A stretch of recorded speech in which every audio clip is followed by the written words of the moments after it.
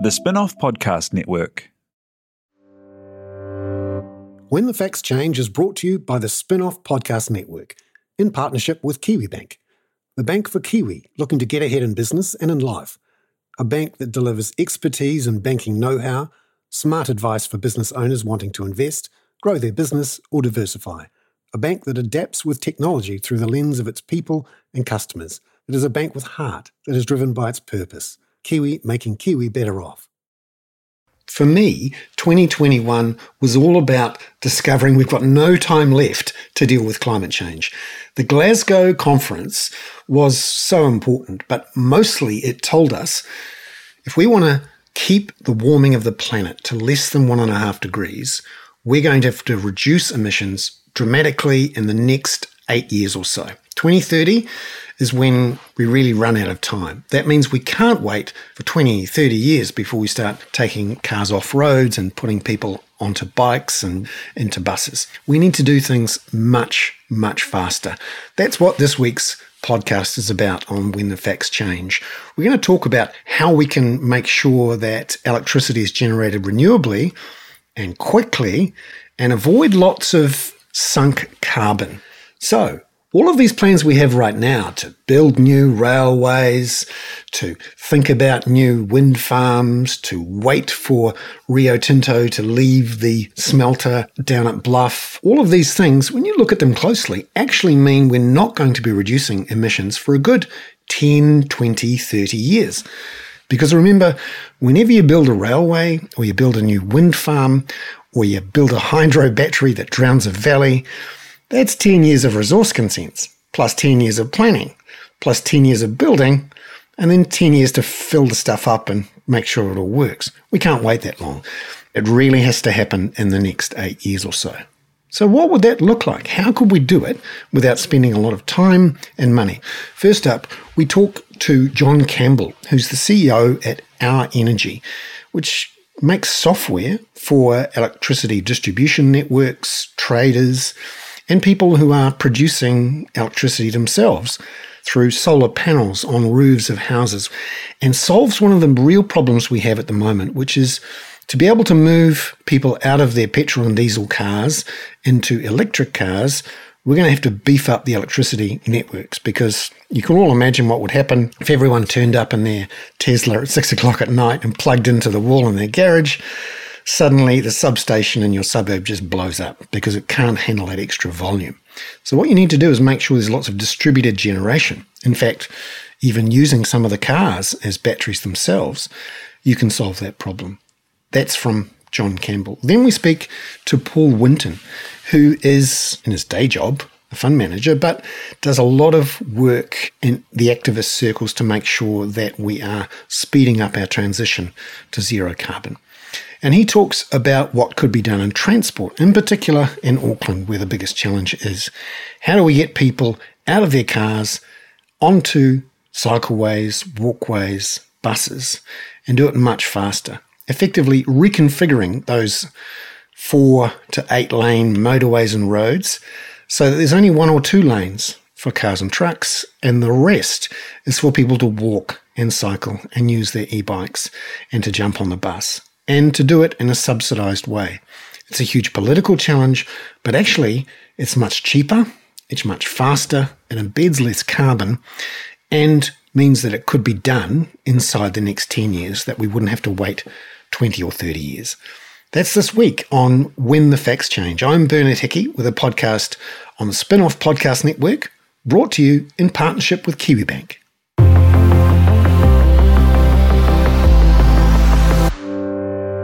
To find out how we can speed things up on the electricity front, I spoke to John Campbell, who's the CEO and founder of Our Energy, doing amazing things with software to allow people to trade electricity they might have generated with people who need it, who are close by. This is all about distributed electricity, distribution and generation in the same place.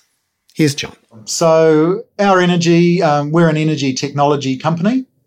We've designed and developed software that is able to match local production of electricity with local consumption. Yeah, so we can create through that essentially what we call a local energy market experience for customers. We do that in two ways currently.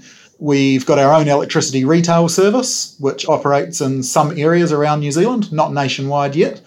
But we also supply our software to other industry participants. And one that I know you're familiar with already is Raglan Local Energy, where we're supplying our software in order to create a local energy market solution for the Raglan Whaingaroa community.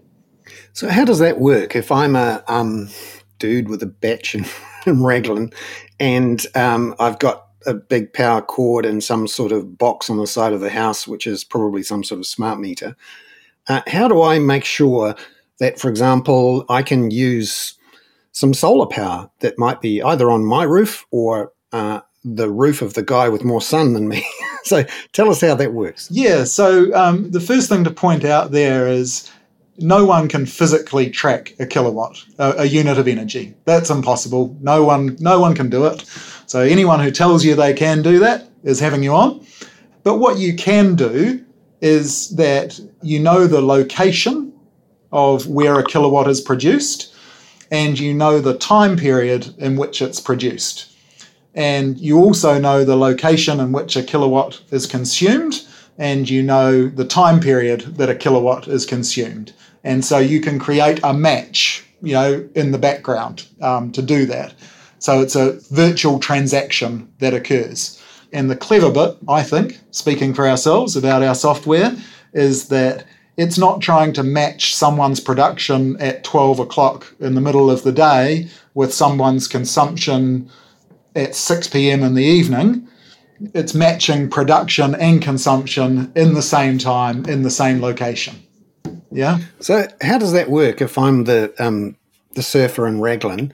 Does that mean I have to go online sometime and do the trading, or what? No, so that's great. That's sort of the problem I guess we've solved in that. We made it pretty easy that all you have to do is sign up to the Raglan Local Energy offering and the matching of local production and local consumption, that is done for you.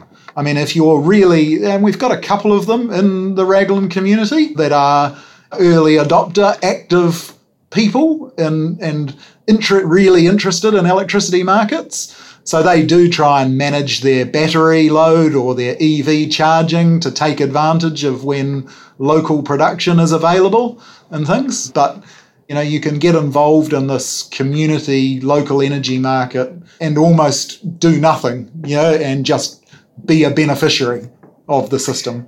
So what's the advantage of doing it that way instead of simply, signing up to one of the big gentailers or one of the independents and paying a set price per kilowatt hour? Maybe there's a different time of the day, or maybe you're paying some sort of margin on top of a wholesale price. So why would you do it this way? So, in the Raglan Local Energy example, the key there is that the local network, who's Well Networks, their network pricing is time of use. So they have 3 different periods during a day with network pricing. But quite often, the major retailers don't actually pass that through to the end customer.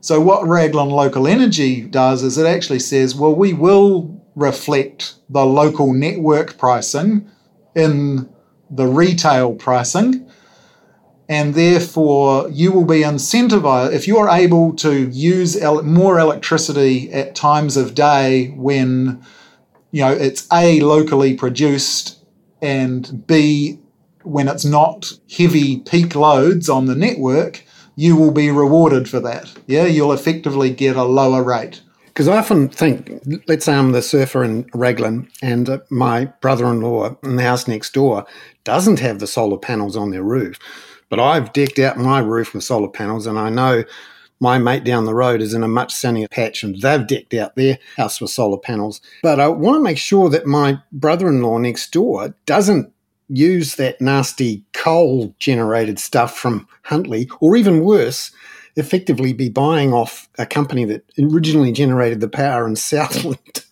How do I make sure that I could get hold of some of that power? I know I can't physically, put it in a bucket and take it from house to house, but how do I make sure in a market like this that we're in effect trading local with local and avoiding all of this dump it into the network and then pull it out again? Yeah, well, I mean, that's where, one of the things New Zealand did really well, going back over 10 years ago, but we haven't got full value from the investment yet, is we did quite a significant what you call smart meter rollout.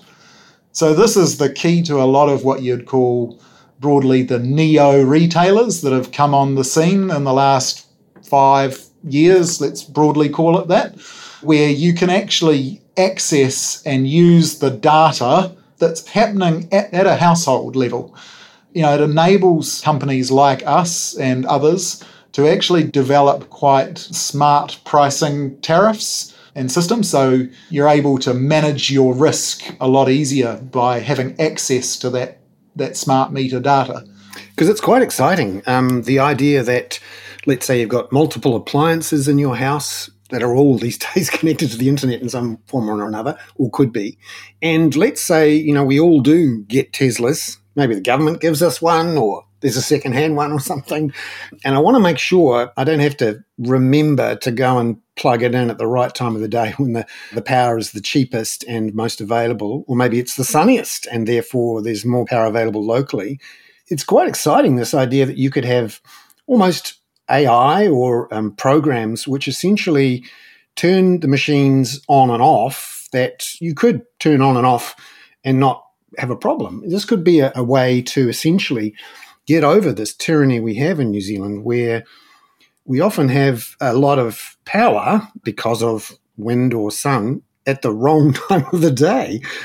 Sort of shifting that power around using smart technology and batteries here and there is one of these solutions to try and deal with this basic problem we've got of not enough power to deal with the transition to a carbon zero world at the right time in the right place. Yeah, and I think that's a really important point, and it's sort of the high level issue here, is that we've built an electricity market and a system traditionally, for 100 years from the supply side down to the plug.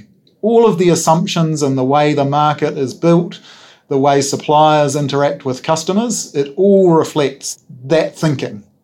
And we think, regardless of what anyone thinks or does, people are going to naturally gravitate over time towards technologies like solar and batteries and electric vehicles because they just make sense. And when you do that, what you're actually really fundamentally changing is you're putting loads and the networks are being used in a completely different way than what they have. And, looking back 100 years. Particularly once you've got batteries on the scene with quite a few of these combinations of solar panels on the roof and then a battery in the garage that's maybe able to charge a car, to get around this problem where everyone comes home from work in their Tesla, drives into the garage, and all at 2 minutes to 6 plugs in all of their cars, and some poor substation in the suburb goes bang. So how does doing these sorts of virtual networks and using panels and batteries get around this sort of issue? Because some of these lines companies are thinking, if all of these cars get replaced with electric cars, we're going to have to beef up our networks. We're going to have bigger substations and more concrete and steel running lines all around the suburbs. Or even worse, we're going to have to underground them, which is expensive as well. So tell us how panels and batteries and virtual markets might help deal with this problem of having to completely rebuild or reconfigure your local lines networks to deal with the change in electricity usage. Yeah, the point is absolutely valid, like there's various estimations and work that's gone on around in New Zealand network companies, which basically suggest that if we do nothing while EV and solar and battery investment takes place, and we just continue network investment and operations as we've done, we'll actually have to effectively double the size of the networks that we have. Now, double the size of the networks means double the cost of network charges. And the embedded carbon with all the concrete. Yeah, and with the embedded carbon as well. That's before you even get to that discussion, actually. And the one thing you and I know you're passionate about this issue, we absolutely know as well that the costs don't fall equally or equitably on people either. Yeah? So if you get a doubling of the costs, it doesn't mean that Bernard and John both get double their charges. It probably means that John gets 6 times the charges and Bernard gets 1, or does his charges may even reduce. The key to these virtual and local markets is saying we actually need to engage what you call the demand side, the customer side. We need to get them flexible with their loads, and that doesn't mean that people need to sit at home and be electricity traders. They can still go about their normal lives, but we need to be able to control and incentivize how they use electricity, both from a locational point of view and a temporal timing point of view. How far away are we from having intelligent networks, bots, if you like, that are able to connect up all the devices in your house, understand the various ups and downs of prices, and very finely tune things so that at the end of the day, your monthly bill is actually less than it was before? Yeah, well, look, I mean, it's already happening at some scale in other countries, and players like Solar Zero in New Zealand that you'll be aware of are doing stuff in that space as well. The ability to smart control at a fridge level, at a device level, I think some of that stuff is probably still quite tech utopian, 10, 15 years away. But look, but some things like water heaters and cars. There's a really good point that actually, with water heaters, New Zealand largely and still does have what you call ripple control technology. Because it hasn't been reinvested in, and for exactly the issue we're talking about, there's really been no incentive in the market design that we have to lead that technology to be used effectively. What's happened is it's sort of over time, and I know it's a big frustration amongst old engineering types who invented and built ripple control.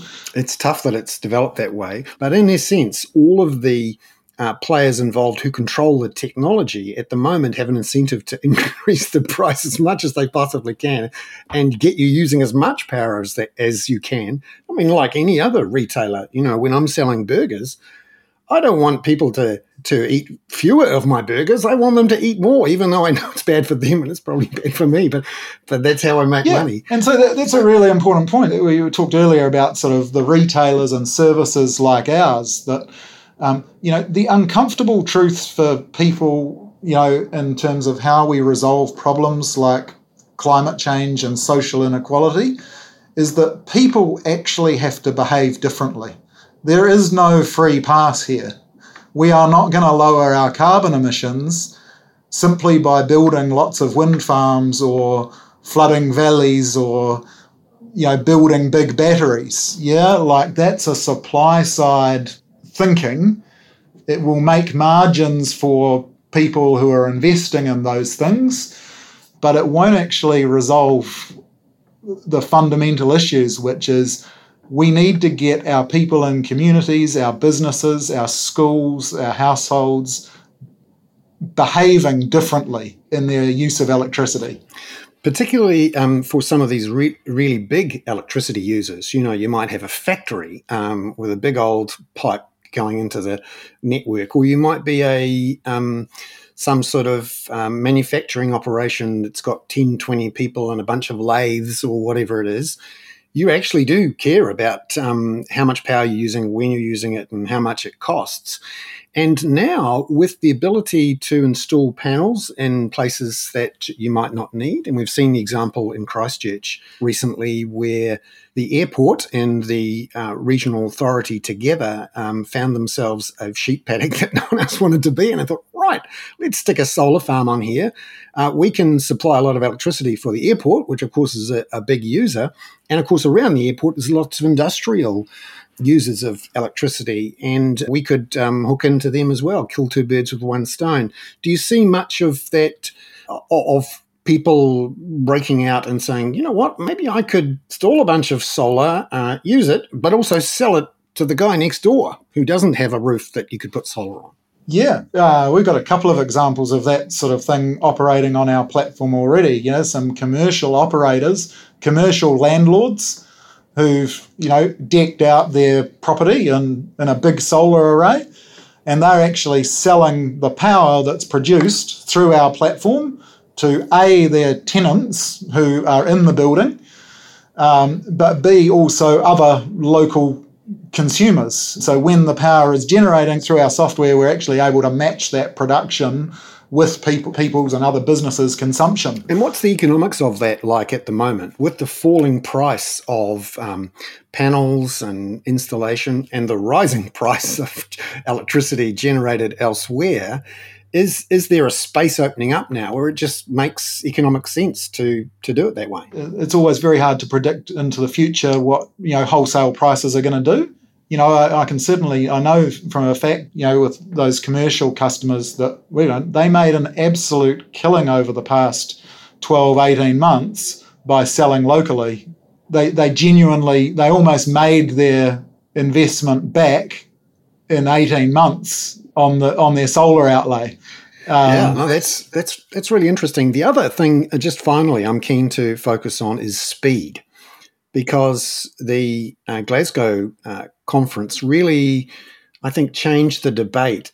We really don't have 10, 20, 30 years to sort of get our stuff together and build a big honking dam. So how does solar and the use of these networks and distributed generation, how does it help solve this issue of doing it in 8 years instead of 38 years? Yeah, well, to your exact point, technologies like solar and even EVs and batteries, they're modular and they're distributed. We can put them more or less anywhere. We're not actually limited by our imagination or locations. We've seen even in Auckland, Vector have put solar panels over the wastewater treatment plant. So to your point, there's lots of areas that are underutilised and lots of sun flying around as well. And lots of sun flying around. Fantastic. John Campbell from Our Energy, who is providing the software to allow lines companies and retailers to create virtual networks for power. John, thank you very much for being on When the Facts Change. Yeah, pleasure. Thanks, Bernard. Thanks to John Campbell there from Our Energy. After the break, we speak to Paul Winton about how we could speed things up in transport. When the Facts Change is brought to you in partnership with KiwiBank to help you understand the issues affecting the economy. And that's what their team of experts is here to do too.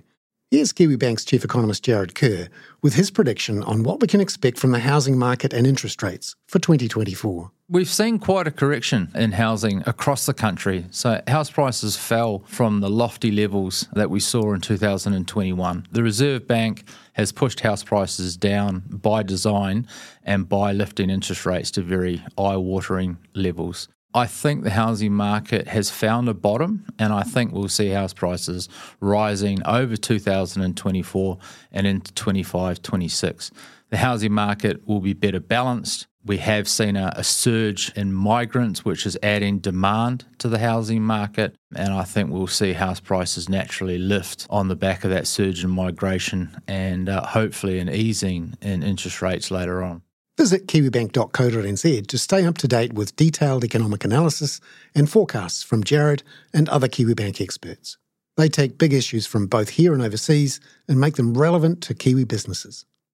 Are you making the most of your KiwiSaver investment? Generate is an award-winning KiwiSaver provider with a track record of strong long-term performance. Making a smart decision now could add tens of thousands of dollars by the time you reach retirement. Book a no-obligation chat with a Generate KiwiSaver advisor today at generatekiwisaver.co.nz/get-advice. A copy of the product disclosure statement is available at generatekiwisaver.co.nz. The issuer of the scheme is Generate Investment Management Limited, and of course, past performance does not guarantee future returns. Raising capital or taking your business to the world? Investment Fix has the lowdown on everything you need to make it happen. This season, we're exploring the US market, the opportunities it offers, what it takes to grow a business there, and the best way to approach investors. Join some of the superstars of the investment and business world as they share advice from their time in the US so you can make your mahi count in this massive market. The Investment Fix podcast, brought to you by Invest New Zealand. Tune in today. Kia ora, and welcome to Paul Winton on to When the Facts Change again. Paul, lovely to see you. Hope you're heading into the festive season in good shape. Great to see you. Been a bit to do before the end of the year, but heading in that direction. Yes, a time to wind down and relax. But on climate change this year, we learned it's not the time to wind down. In fact, the key message out of Glasgow is that we need to reduce emissions much faster, certainly before 2030. So how is New Zealand going to reduce its transport emissions in the fastest possible way before 2030? Yes, so if I take a brief step back, I think the COP26 in Glasgow was really useful to reinforce the message that we need to move incredibly fast and that we're not moving quickly enough. But what it was really doing is actually replaying a message that was played by the IPCC in 2018 in their landmark paper back in September 2018 that said, look, we need to basically cut CO2 emissions by 50% plus by 2030 versus 2010. And that's only if you believe that we're going to create large-scale carbon capture and storage machines that exist sometime in the next decade or so. So the COP26 replayed that message, but it also had 2 or 3 years of inaction on the part of the governments that matter to say, we said that 3 years ago and you guys haven't done very much and you got to do a load more. So I think that was wonderful in that sense. If you then fast forward to what might we do, the main message, and this changes from country to country to country, but in New Zealand we have 2 big levers. We have cows or cars. And if we look at the political economy of cows, that's reasonably hard. We also have within the legislation a 10% reduction. So let's just assume that's kind of the path that we will follow, even if we do that, follow that path, recognising that the industry has not yet embraced that. Then it's all about how do we decarbonise transportation fast. And in short, we need to do one thing. We need to reduce the number of internal combustion engine vehicle kilometres travelled on our roads. And there's a bunch of ways that we can do that. We can, firstly, either travel a bit less, so shorter weeks, for example, work weeks, or we can travel less far, so we can make sure that we don't have these satellite cities that, in the Auckland example, where, North Hamilton starts to look like Auckland.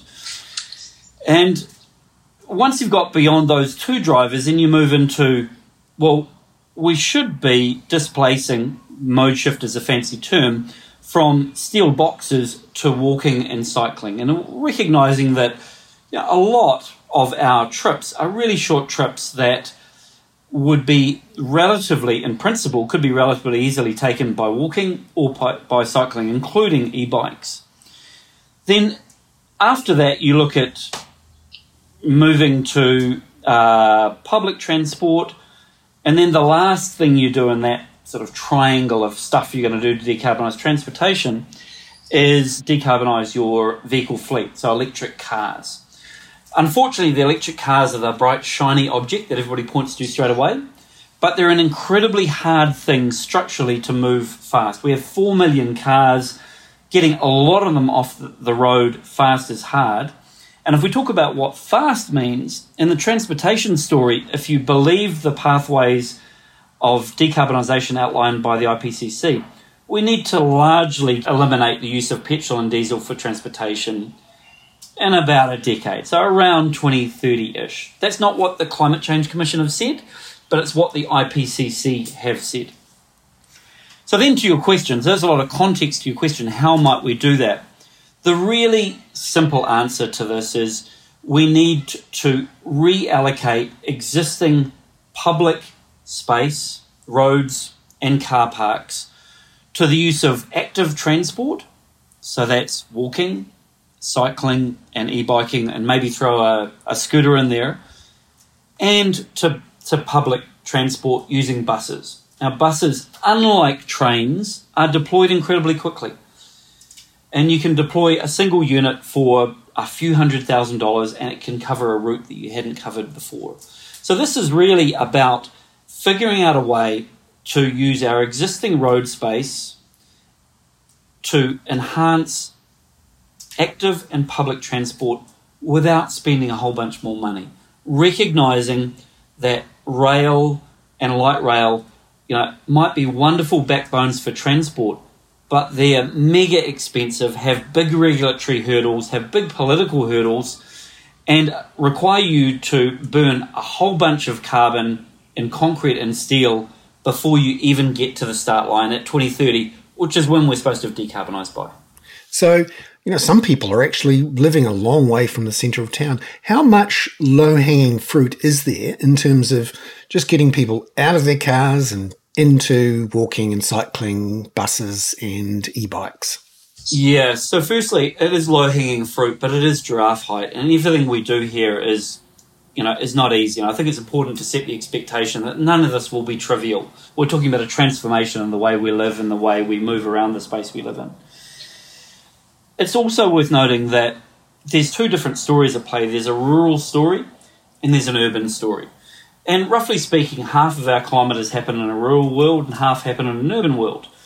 So the rural world story is electrify the farm. And sure, there's a place for bikes, there's a place for walking, but the distances that our rural cousins live in, for those of us who live in the city, make it a little bit more challenging to get around on a bike. And I think it's unrealistic to expect the same solution will play out. And if I just talk about the rural bit, over the next 10 years, it will be relatively easy to electrify massive chunks of the moving around.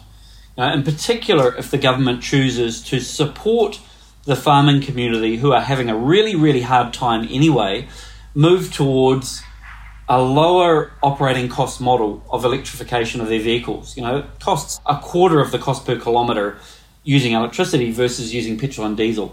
So we need to encourage and support the rural communities to electrify stat.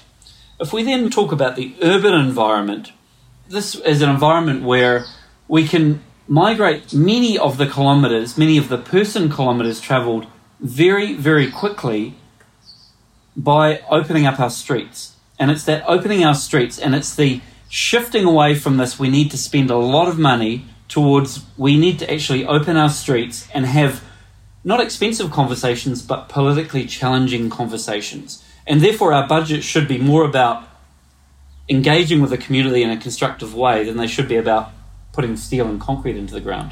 Because we've had this test case, the one at Onehunga, where they tried to shut down a street and get people walking through it. There were some planter boxes put in, but there was essentially a revolt from the locals who actually dragged the boxes away with a forklift and forced the government and NZTA to essentially reopen the road. So how do you deal with that? How do you incentivize people to say, yep, we want our roads to be shut down, we want to be walking to work or taking bikes? That's going to be quite hard to do for a lot of people who, for example, their lives are built around, putting all the kids in the back of the car, taking them to school, driving right across town to work. It's quite hard to make that adjustment. How do you deal with that problem? Yeah, and I think it is important to recognise we can't make this harder for people and we can't make it feel like it's harder for people. One of the big learnings out of that low traffic neighbourhood experiment was that there was almost in fact I think there might have been no budget set aside for community engagement and a conversation. So much of that conversation happened in an unmanaged social media kind of a way, and you can imagine how feral that rapidly became. And it was stewarded by a couple of kind-hearted souls who believed deeply in the end game of the LTE and the low-traffic neighbourhood, but who had absolutely no air cover from the grown-ups. And if we think about where we need to go on this, it needs to shift away from an engineering mindset to a community mindset. So we need to be funding and actually putting real money and real skills into people that can engage with the community in a constructive way and paint a picture of what might be. Two other things that are coming out internationally are, one is it's very hard for people to imagine the end state for their community before it happens. Like, you can consult all you want, but until people experience the fact that they no longer need to drive their 6-year-old kid to school because she can now walk, you just don't get it. So people out of that experienced having half an hour extra a day that they couldn't imagine otherwise. So you actually need to do these things and then consult afterwards. And that has been demonstrated many, many times around the world. You do it and then you learn what didn't work. So you experiment and then you tweak.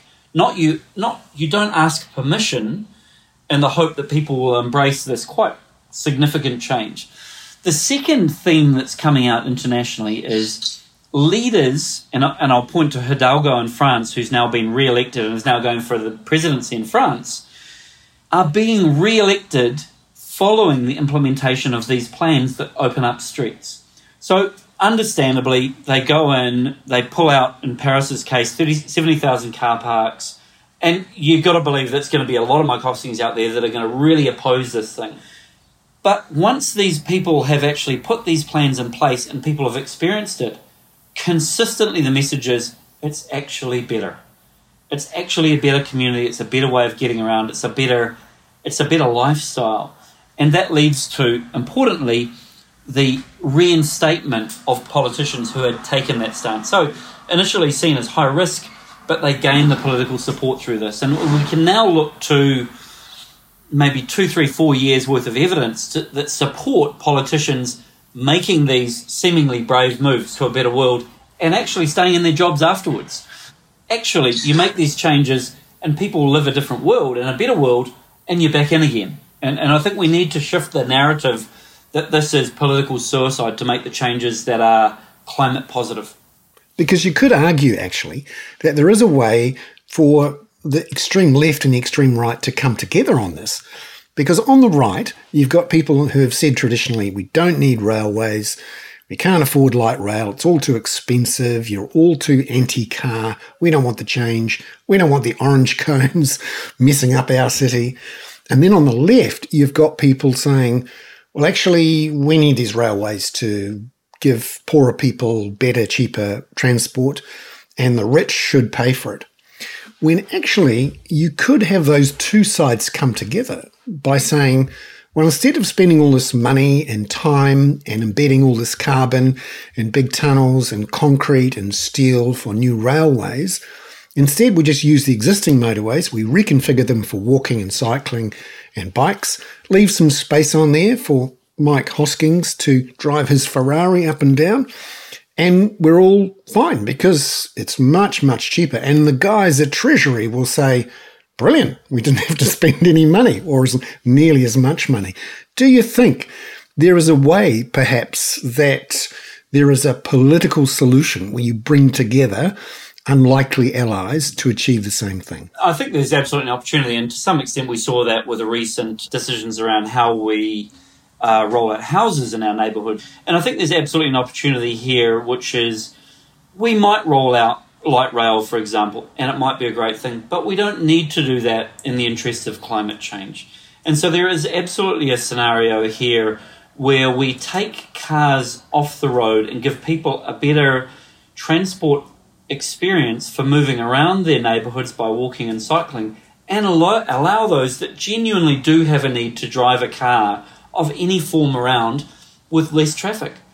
So what we're seeing increasingly is, and we know this in basic maths, is that cycleways and bus lanes move way more people through per linear metre of roadway than cars. Like, it's just a better way to get people around. So if we can shift people to this other mode of transportation, those that absolutely do need to travel around in a car, which tends to be aligned with the story from the right at the moment, will work really, really well. And it also supports the story that tends to be more to the left, which is around equity, safety, and health, all of which are supported by public transport, which could, in fact, be significantly supported by the government of some form, including making it free, and the use of active transport modes. So there is a real opportunity to bring those two together, but many of the arguments are currently being, in some cases by design, conflated. So how would you actually encourage people to take these things up? So free public transport is one way to do it, but what about subsidies for e-bikes and e-buggies? Because right now, for example, you can buy very cheap cars from Japan or ones that have been imported and are used here, maybe $3,000. That's the average price you pay on Trade Me for a used car. Whereas you might have to pay $4,000 for an e-bike. How do we make sure that people take up these options? Yeah, we should absolutely be supporting the rollout of bikes and e-bikes in the same way that we are doing with electric cars at the moment. So an investment in bikes of a similar scale would create demand for the infrastructure that would create political support for the handing over of those streets. And we know that's happening now. We're at a point now where the number of e-bikes coming in is on par with the number of cars coming into the country. So we're in this ridiculous curve where this is kind of going to sort itself out anyway, because there's going to be so many bikes around that we're going to have to figure out a way for them to coexist on the current tarmac. In addition to that, there's two obvious other things. One is we need to make it much more expensive to bring in these new to New Zealand vehicles. We need to put a stick on that.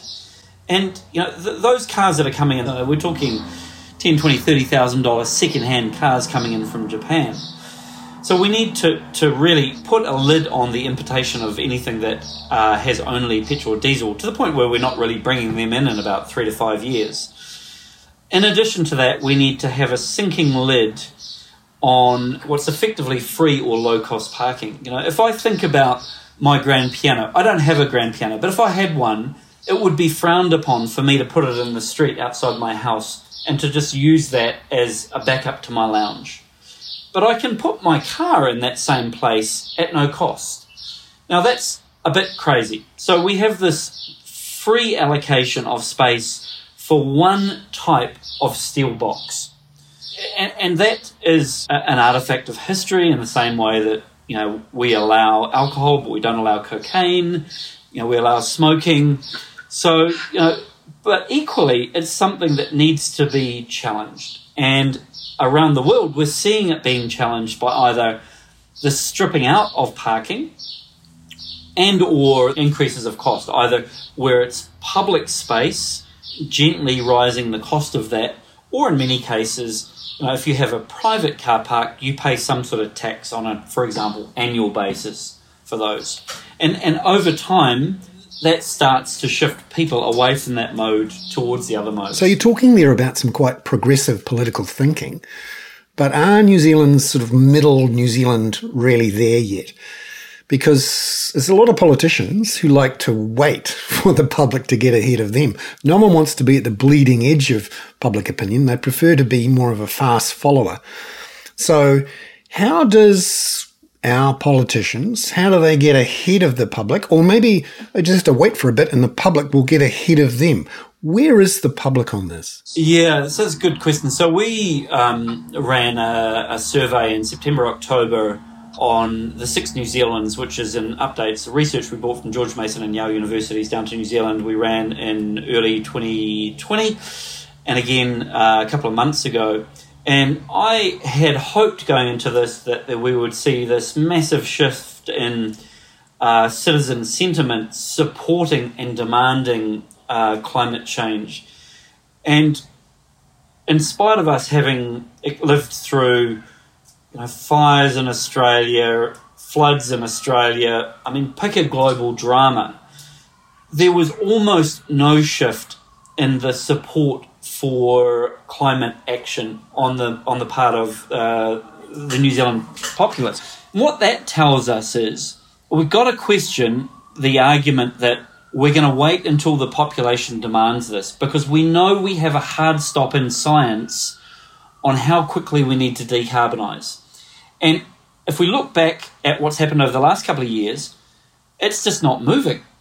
And the conclusion that I would run to is we simply, and leaders simply cannot wait until public sentiment is demanding they act. They actually, in the interests of future generations, need to act now.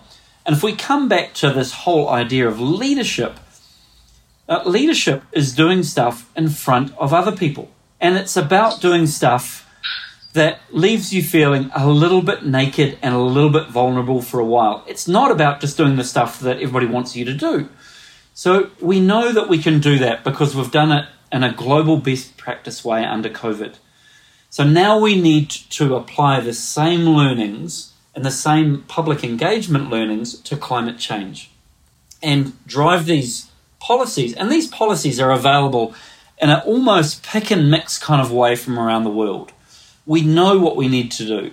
So the leaders now need to actually lead and stop deferring to the population and stop asking the population to tell them what to do, or else we're just never going to get there. Because this really is the last chance now. If we're going to do anything before 2030, we have to have changes both at the local government level and at the central government level. And the next opportunities are local government elections in 2022, around October, and then central government elections in October, September of 2023.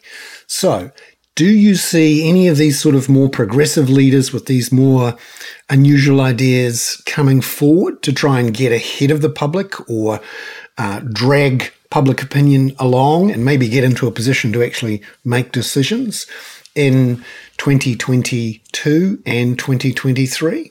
Are those politicians there? There's two stories at play here, generally speaking. There's a central government story, and that is a story of woe and despair. And that's because they've largely adopted or hidden behind the recommendations of the Climate Change Commission, who choked at the line and created really dodgy accounting, is the only way to describe it, in setting their advice and their targets for 2030, 2035. Central governments largely embrace them, and what that means is they have woefully low decarbonisation targets. The other story is groups like Auckland Council, who are absolutely at the front end of this. And they are, I'd argue, 2 to 3 years ahead of the target setting and the work to understand what's needed in decarbonisation. If I just run through rough numbers to support those two camps, in agriculture, the central government is saying 10% by 2030. Auckland is saying 15% reduction by 2030. Stationary energy, which is gas and heating, Climate Change Commission, government saying 33%. Auckland Council is saying 65%. Transport, central government under Climate Change Commission is 6% reduction. Auckland Council is a 64% reduction. So you're seeing these absolute leading lights in a couple of pockets. And so I think Auckland is leading the charge, has done the hard yards under their TERP transport emissions reduction plan, which will be encouraged by litigation against the RLTP that came out earlier this year, is an example of the possible. And they're working through the numbers now. They, for example, have come to the conclusion that they probably need, call it 20 times more cycling per person in 8 years than we have today. So we need to be Copenhagen by 2030. So I guess there's two things that could happen. Central government could catch the Auckland and could end up actually leading. And that might be supported by litigation against central government being run and kicking off on the 28th of February next year. The other real risk to us is that Auckland and similarly leading councils catch the central government and choose to back off the aspiration and actually fall back into not even an also ran kind of a state. And that's a real big risk. And if I look to those next elections, which are the local government elections you mentioned, councils like Auckland are going to be coming out with aspirational and climate-aligned plans are going to need to be spending 10 times what they spent figuring out the plan on communicating the plan. And if they fail to do that, they will probably fail. So I think the next 6 months, through the litigation against both Auckland Council and the Climate Change Commission and James Shaw, followed by the elections, the local body elections, will really tell us what this decade's going to look like. You know, we've had a lot of last chance saloons, but it does feel like the last chance saloon is coming up through 2022. Thank you, Paul. Great to chat about the year that was and the year ahead. Good luck for 2022 and have a wonderful summer. Wonderful. Thanks, Bernard. When the Facts Change was brought to you by the Spin-Off Podcast Network, together with KiwiBank. Visit kiwibank.co.nz to find out how KiwiBank are making Kiwi better off.